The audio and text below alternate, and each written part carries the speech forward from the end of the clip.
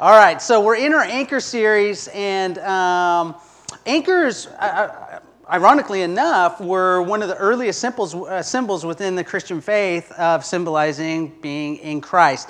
And it comes from the text Hebrews 6:19. This hope is a strong and trustworthy anchor for our souls. And so what we're doing and have been doing for the past few weeks is we're anchoring ourselves in the catechism.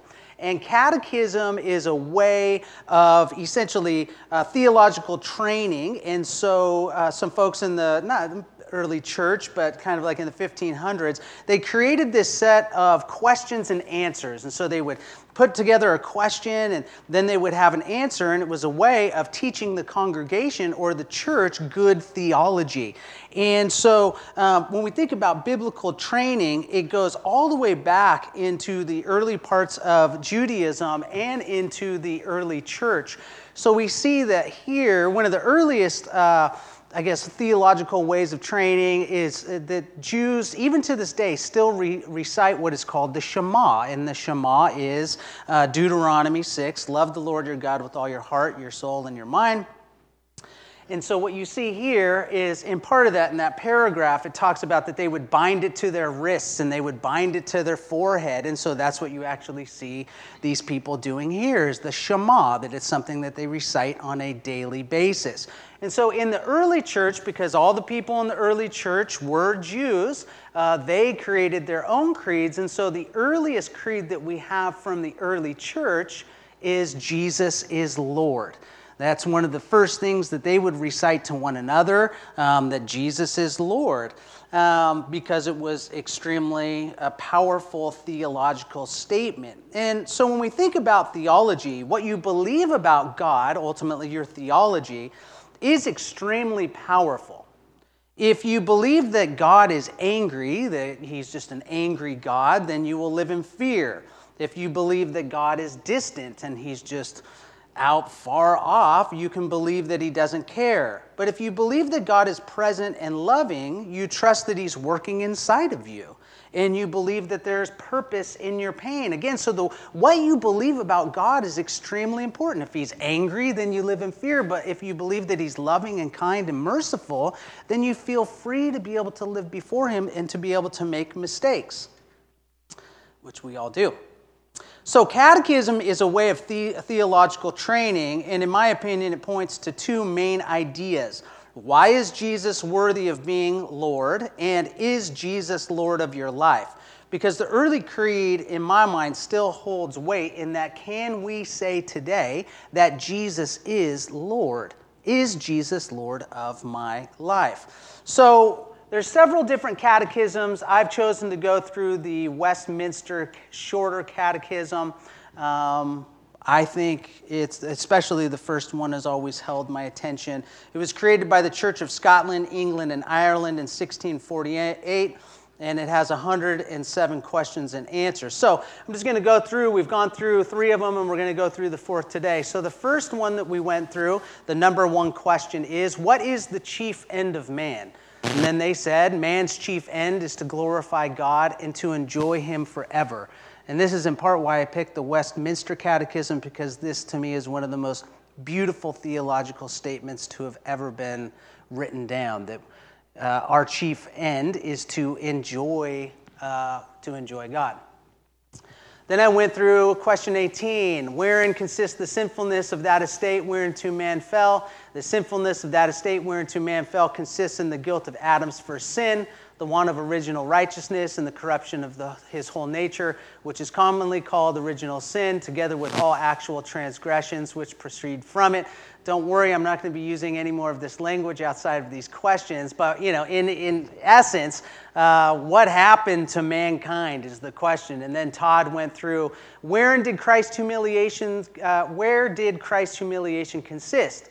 Christ's humiliation consisted in his being born, and that in a low condition, made under the law, undergoing the miseries of this life, the wrath of God, and the cursed death of the cross, and being buried, and continuing under the power of death for a time. And then today, how doth the Spirit apply to us the redemption purchased by Christ?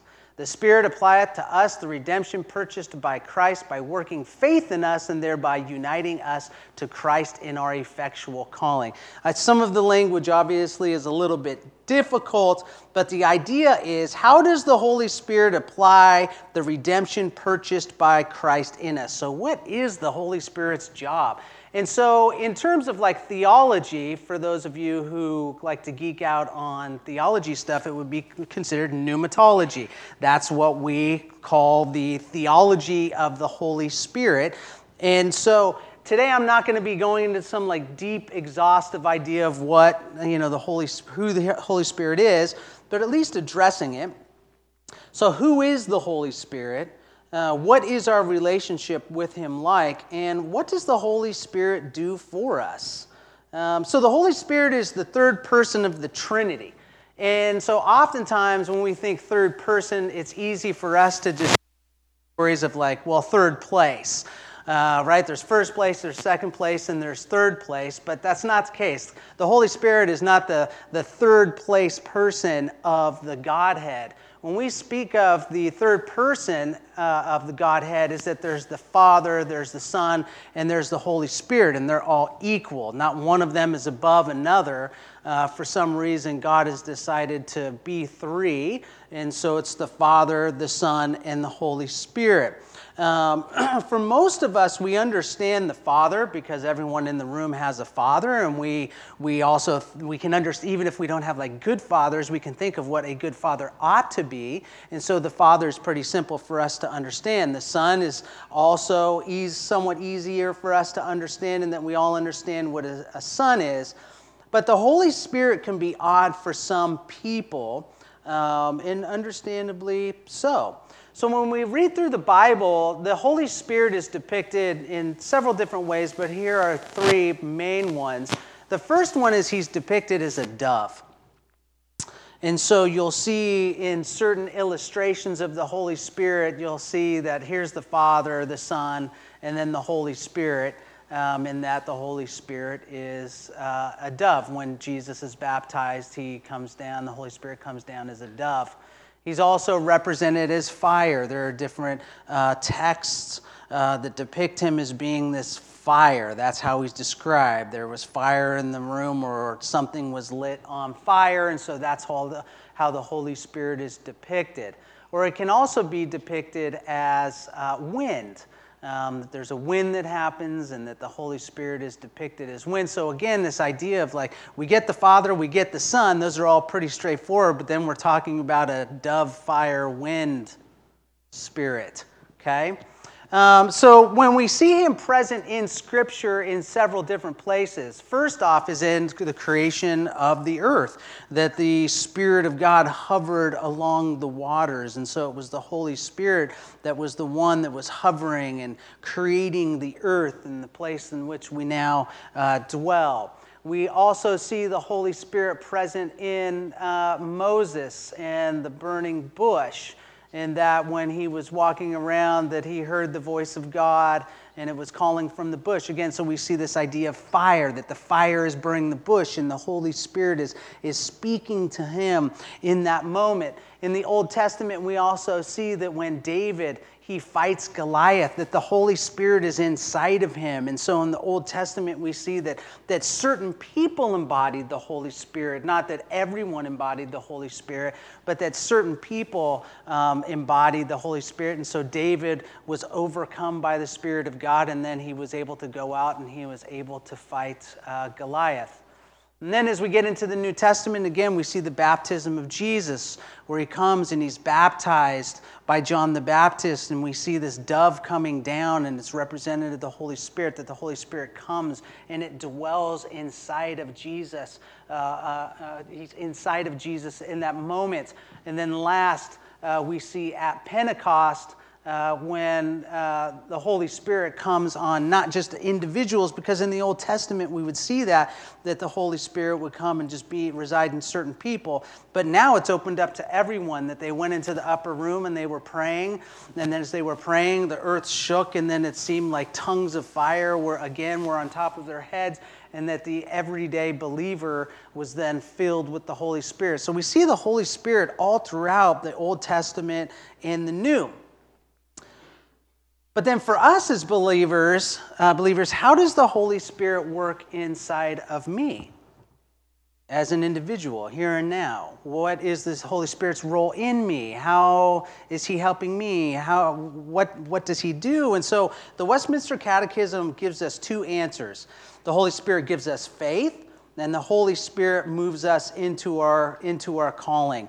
So I think Paul puts it very well in Ephesians chapter 2, in that he says this: "As for you, you were dead in your transgressions and sins, in which you used to live when you followed the ways of this world and of the ruler of the kingdom of air, the spirit who is now at work in those who are disobedient. All of us also lived among them at one time, gratifying the cravings of our flesh and following its desires and thoughts.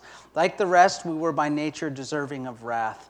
But because of his great love for us, God, who is rich in mercy, made us alive with Christ, even when we were dead in our transgressions.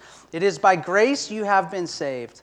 And God has raised us up with Christ and seated us with him in the heavenly realms in Christ Jesus, in order that in the coming ages he might show the incomparable riches of his grace, expressed in his kindness to us in Christ Jesus. For it is by grace that you have been saved, through faith, and this is not from yourselves, for it is the gift of God, not by works, so that no one can boast. For we are God's handiwork, created in Christ Jesus to do good works, which God prepared in advance for us to do." So Paul says, "For it is by grace you have been saved through faith, and this is not from yourselves, it is a gift of God, not by works, so that no one can boast." So what we see is that God in Christ gives us grace, meaning unmerited favor. There's nothing you can do to make God love you more. There's nothing you can do to make him love you less. He just loves you. That's grace. I'm accepted by him regardless of what I've done, regardless of what I will do. I can't make him any happier or any more frustrated. I mean, he just loves me because I am his child, and he gives me that grace because of Christ. So we yield our hearts to the Creator God in Christ and take his death as our own, and we get his life in return. We have faith in him, and the Holy Spirit is then deposited into our souls. And so what we see is the Creator God in the Father creates us, the Creator God in Christ saves us, and the Creator God in the Spirit resides within us. And in that we are born again, sanctified, reborn, and renewed. And so what we see is the Holy Spirit, God creates us, Jesus comes and he saves us, and then the Holy Spirit, God's Spirit, comes and resides in us and then takes us into those deeper places that God wants to take us. I did not grow up in a Christian home. Both of my parents were basically like hippies down in LA, and so it was always this kind of just wild living, and I didn't really even Christianity to me, it just didn't come up in the house. And then later on in life, I don't know necessarily. I guess I was always just curious about faith. I was always curious about spirituality, ghosts, all of these things. And at some point in time, I ended up giving my life to Christ. I was over here at Tiger Field, and my friend and I were sharing literally a laundry room. We were paying, I think, $60 a month. Combined, so each of us had to come up with $30 to pay for the room, which seemed like a lot to me at that point in time, because I was just trying to go to the lake and was partying and drinking and girls, all this stuff. And so I give my life to Christ. And so over time, the Holy Spirit starts to do this really deep work in me. And when I gave my life to Christ in that moment, I remember it was like this tangible feeling that I felt, that I knew that I was born again. And I know that some people wrestle with maybe not having that experience, but I know that I was born again. I knew in that moment. It was so tangible to me, even though I didn't know what it meant, because I had read John 3:16 and it said you had to be born again. I'm like, all right, I want to be born again. So then my roommates come home, and I break out some of the weed that we had, and I'm like, hey, man, we're all getting high. Not like we weren't getting high that night anyways. We're like, hey, we're getting high tonight because I'm born again. And they were like, what is wrong with this guy? But it was so tangible within me. It was so real. Something had really happened. And so later on, as I was, started going to church, because I'm like, well, I guess Christians go to church. And so I went to church. And there was this one time where I was worshiping God. And I was just singing songs and, singing the songs that we sing. And man, the Holy Spirit touched me in such a powerful way. When I was 5 years old, my father passed away suddenly, and as a 5-year-old, I had no idea what that meant. I walked out of my room. My grandparents were there. My aunts and uncles were there, and I was so confused because it wasn't the holidays, and I was wondering, well, why is all my family here? And I had realized I had just walking through the hallway where my father the night before had died.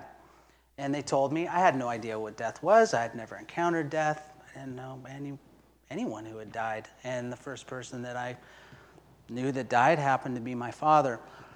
So my mom decided, hey, I'm going to have a funeral. And so I remember being in my driveway, and it was a sunny day, and I was in the driveway, and I remember my mom showing up with my family members in this white van, and the door opened, and they say, hey, hop in, we're going to go to the funeral. And I said, no, thanks, I don't want to go. I was 5. And in that moment, there was a feeling that came over me to where I decided that not only was my dad dead, but my dad was going to be dead to me. I wasn't going to think about him. I just wasn't going to think about him. And this, this warm feeling came over me of like, he's dead to me. So fast forward in me giving my life to Christ, and now the Holy Spirit is inside of me. I was fighting fire with the Forest Service, tough guy, all this stuff. I hadn't cried about my dad's death. I think I was probably about 23. I never cried about my dad's death. Not once. Ever.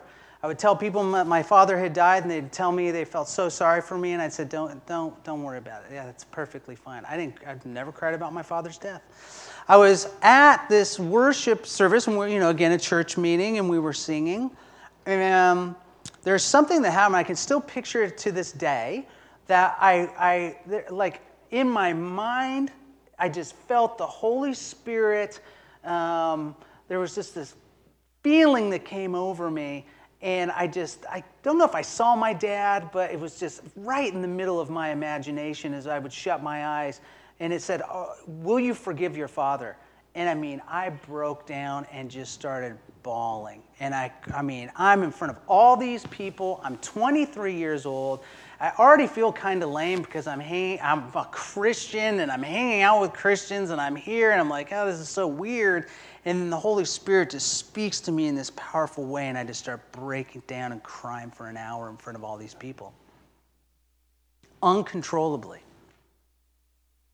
But I had so much grief and hurt and pain that I had stuffed down in there, right? That God, the Father, He creates me. Jesus, He forgives me and gives me grace. And then the Holy Spirit starts to do this like deep inner work in my life, knowing that the death of my father and the way that I'd pushed him out of my life was just something that was just detrimental to my life.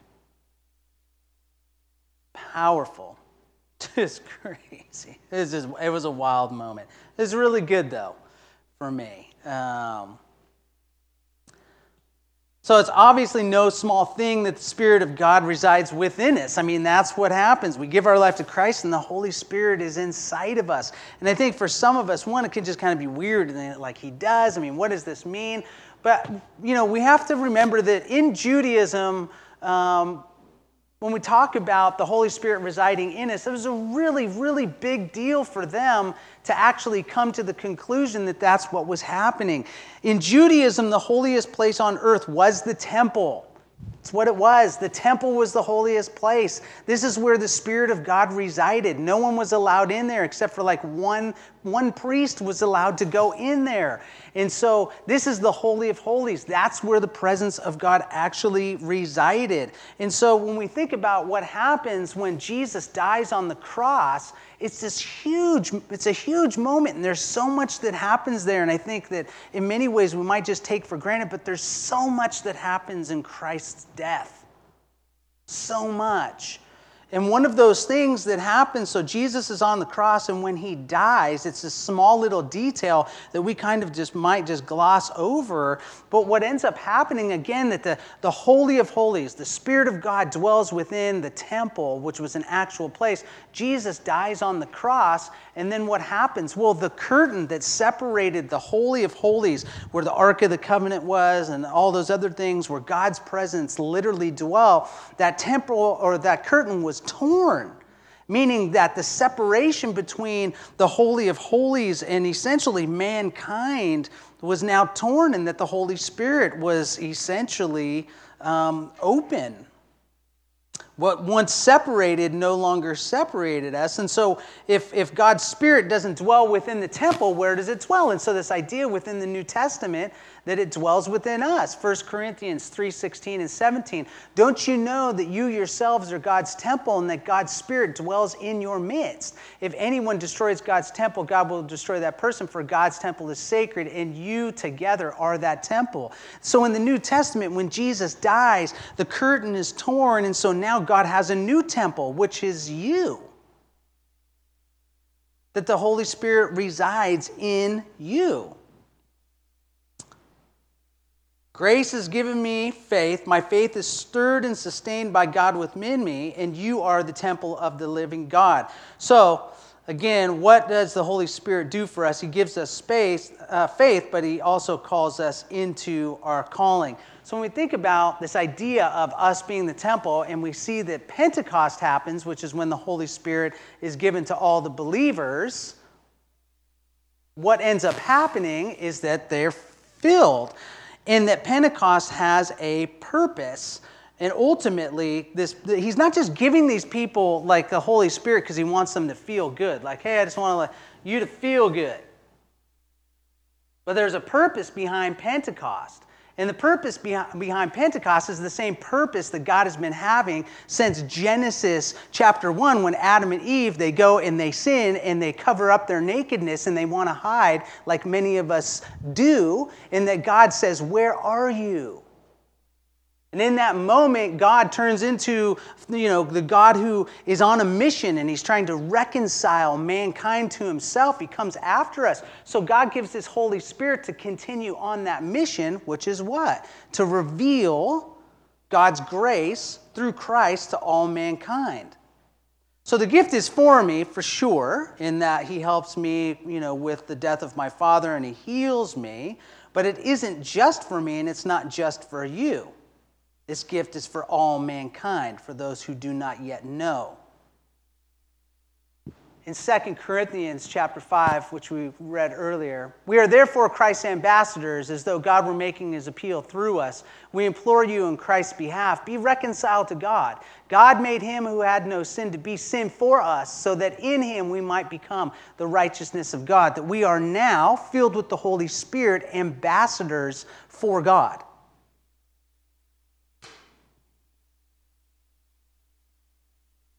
I would not recommend putting like Christian bumper stickers on the back of your car, though. I always wonder about that. I'm like, I don't want to be that accountable in my car. We are ambassadors. That's what we are. We're filled with the Holy Spirit. We're ambassadors of the living God who continues to cry out to his creation, where are you? Be reconciled to me. So when we think about what the Holy Spirit does for us, he empowers us for this mission, because Paul also says we wrestle not against flesh and blood, but against dark spiritual powers. And so the Holy Spirit gives us spiritual gifts to accomplish this work, which is what we call the sign gifts, things that he gives us these abilities to be able to do this stuff, to be able to go out there and share the gospel, to be able to be the gospel. And so when we see this in the New Testament, and I was thinking about this, I don't think the folks in the Westminster Catechism, I don't think that they were charismatic. It's just my assumption, but we are. And so these gifts, what does he give us? So the sign of prophecy, right? Something that we can go to next Saturday, and you can learn how to do this, and we're going to do something here in a little bit. But prophecy, the idea that you're actually revealing a special message from yourself. God speaks to you, and then you share that with someone else, and it's meaningful to them. What we would call like reading someone's mail. And so a story of this is Todd Magerle, who was here. I think this is a great example of this, is that Todd Magerle grew up in church, walked away from the church for the most part because he was just over it. He was done with it. He's like, I'm done with all of this. And so he was walking around one time, and he was on the road, and this woman literally jumps out of her car. He's walking, and she pulls over and jumps out of the car, and he's kind of startled. He's like, what is this woman doing? And she runs over to him, and she says, hey, I feel like God has a word for you specifically, and I forget necessarily what the word was, something along the lines like, he sees you, and he's got a call for you, or something like that, to where it was so specific to him. He was like, how do you know that? But this woman had acted on a prophetic word that God had given her about Todd. And so she ran out there and she shared that word with Todd. And now Todd, and then he, got back into church. He's now at seminary. He's going to become a pastor at this church when he graduates. So just that one moment of that woman getting out of the car and sharing the word that she felt like God had given her to him changed the trajectory of his life. That's what the Holy Spirit does. That's what a word of prophecy can do. How many of you in the room have gotten some type of significant prophetic word in your life? To where it's like, wow, how meaningful. Changed me. That couldn't have been made up. That was weird. It was like weird good. Like, whoa. Can't make that up. How'd you know that?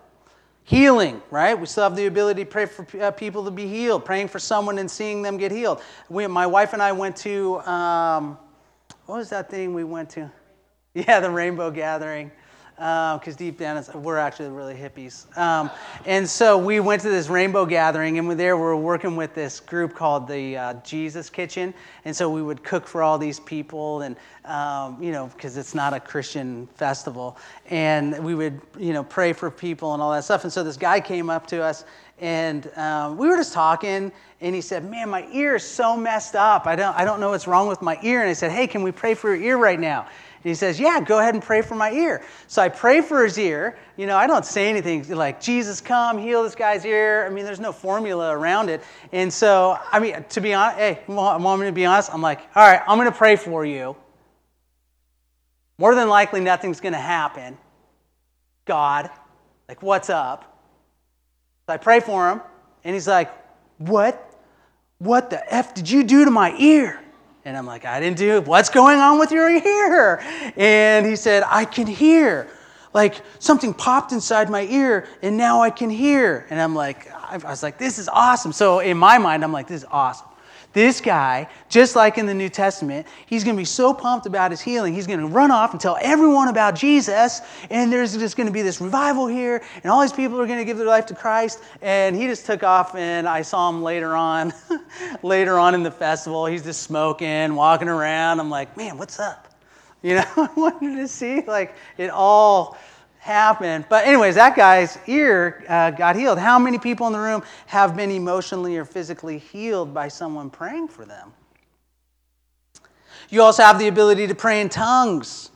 Praying in tongues is basically a special language that God gives to some people. And I theologically don't believe that everyone has that, but some of us have that. I pray in tongues. I have the ability to pray in tongues. And that's just a prayer language that you give, that the Holy Spirit is inside of you. And somehow, the way that I would describe praying in tongues is that you're able to just connect to God in this like prayer language that's so sweet and beautiful, but without thinking per se. It's just something that happens so naturally.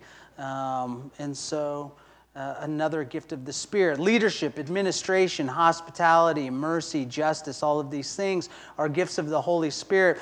Now, there was one time we were coming back from a conference, and it was late at night. I was a pastor of a church down in San Luis Obispo, and we were coming back. It was late at night. We were all singing worship music, and I had said, just somehow, I just really felt like the Holy Spirit had asked me to actually just stand up and ask everyone on the bus, like, who wants to be filled with the Holy Spirit? And so we were in this bus, and I just turned around and I said, who wants to be filled with the Holy Spirit? And so all these people raised their hand like, I want to be filled with the Holy Spirit. And so then I said, cool, like let's just gather around these people and we're going to pray for them. And some people started praying in tongues. Some people started like prophesying in that moment. And then we also had people who were telling us, this shouldn't be like this. If you're praying in tongues, there needs to be an interpretation. So it was all kind of like biblical. There were the believers, there were the non-believers, there were people who were like, this shouldn't be like this. And there were other people that were all into it. And so again, the Holy Spirit is God's Spirit. He calls us on mission. He has a calling for your life. And He empowers you to be able to do these things. Because the reality is, guys, we need all the help we can get.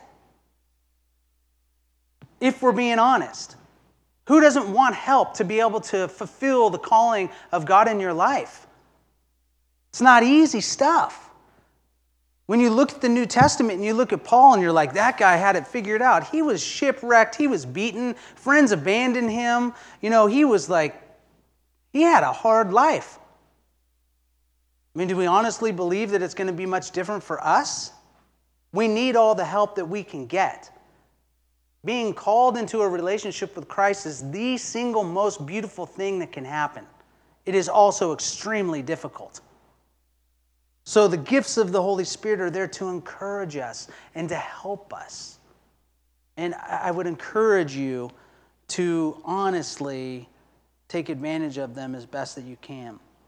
So this is what we're going to do. We're going to make it super fast because I genuinely don't believe that it needs to be all drawn out or hyped out in any way, shape, or form. Here's the deal. If you would like to be filled with the Holy Spirit, even if you've been filled before and you're like, yeah, I've been a part of that or whatever, what we're going to do is I'm just going to ask you to raise your hand. We're going to get weird.